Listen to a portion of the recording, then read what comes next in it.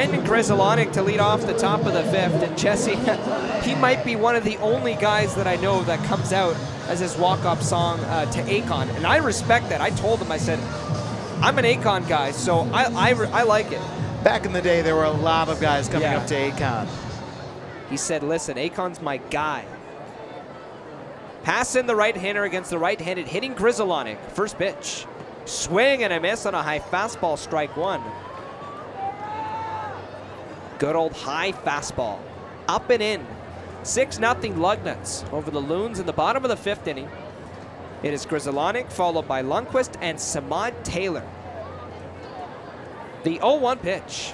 Inside. 1 ball and 1 strike. Grizzolonic batting fourth in the Lugnuts order. Shot a ball to right center field into the deepest part of Cooley Law School Stadium, all the way into Triples Alley. A double that scored Cadino, giving the Lugnuts then a 3-0 lead. The pitch. Fastball drilled, right center field, that is down and rolling into Triples Alley. Grizzolonic around first, he heads for second, and here he goes, coming for third. Relay throw, slide, safe! Brandon Grizzolonic, a leadoff triple to right center field.